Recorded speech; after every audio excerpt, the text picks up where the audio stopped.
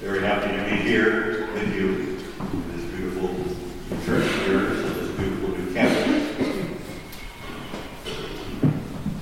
On this feast day of St. Thomas, the church sets before us readings from the book of Wisdom, as well as from a passage in the Gospel precisely about wisdom.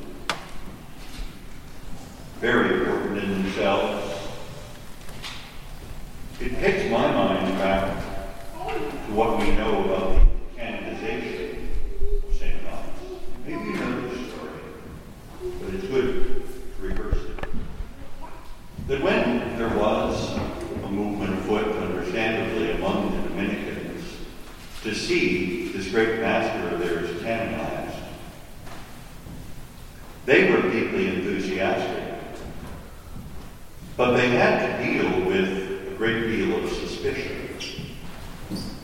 In the medieval university world, in medieval theology, there was not complete agreement.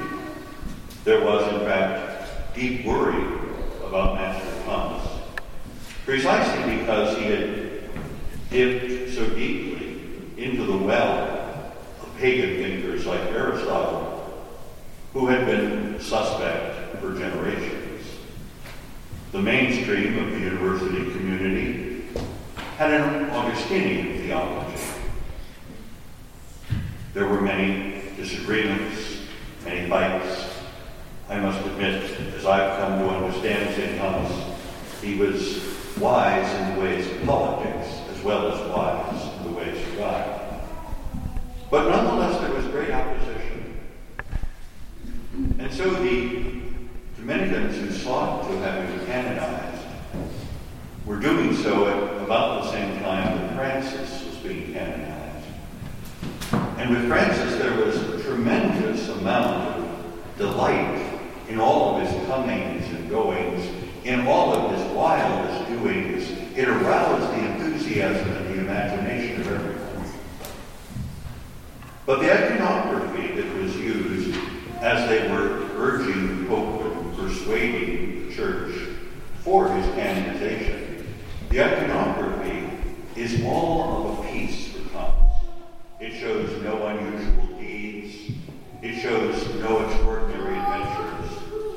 All of the iconography is in the form of Thomas Aquinas holding one or another of the books of wisdom.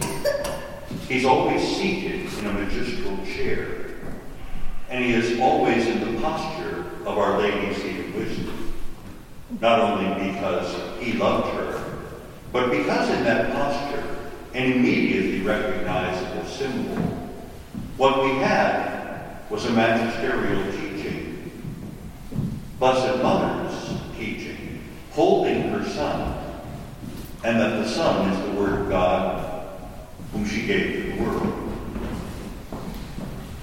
The Dominican iconography of Thomas shows him in her posture, holding either the book of Sirach or the Wisdom of Solomon, mindful of one of the great themes of Thomas, that it is the mark of the wise to set forth order, much as he did in his theology, much as he did in some very practical ways in service of King Louis. It is the manner of the wise man to set forth things in proper order. The Church honors this in the readings that are chosen, particularly the passage this morning, which is from the Book of Wisdom. Perhaps you've had the chance to read and study it. Very much worth the time. It has three parts, all of them set in the persona of King Solomon, who had lived 1,000 years before.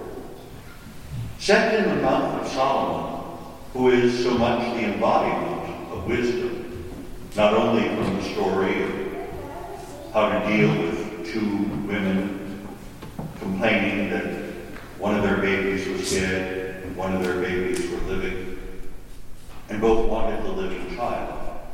And so Solomon wisely devised a test that ascertained whose child it was.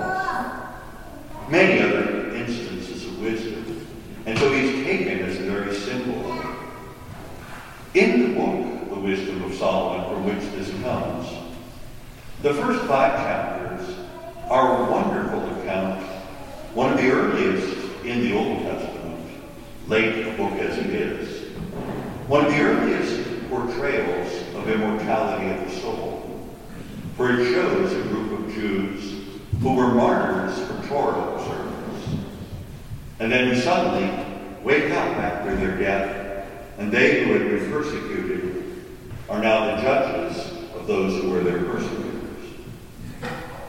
The second part, again, the voice of Solomon, is a conversation he has with his fellow kings of the earth. And they are asking, how did you get the wisdom for which you are so well known? And he explains that it was not simply by natural endowment, not simply by TAC hard work, but that he came by way of prayer. That he prayed for wisdom, and it was given to him. And then he proceeds to teach them how to pray by describing the attributes of wisdom, recapitulating earlier efforts in that in Proverbs and in Sirach. But he shows them how to pray for it. And then the last half, chapter 11 to chapter 19, he shows how God's providential wisdom has saved the people. It's sort of an everyman's reading of the whole Old Testament, not mentioning most of the names, but showing how divine providence was at work in every generation. The part we have here, chosen especially Thomas, is his prayer, his explanation. I prayed, and prudence was given me. I pleaded, and the spirit of wisdom came to me. I preferred her to scepter and throne, and deemed riches in comparison nothing with her. Nor did I liken any precious gem to her.